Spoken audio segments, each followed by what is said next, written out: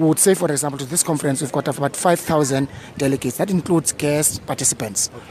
It's 2.5 from branches. So you look at your size of the organization, you say to province A, regardless of the size of the organization, we give you 400. You give to the province will decide how they get that 400.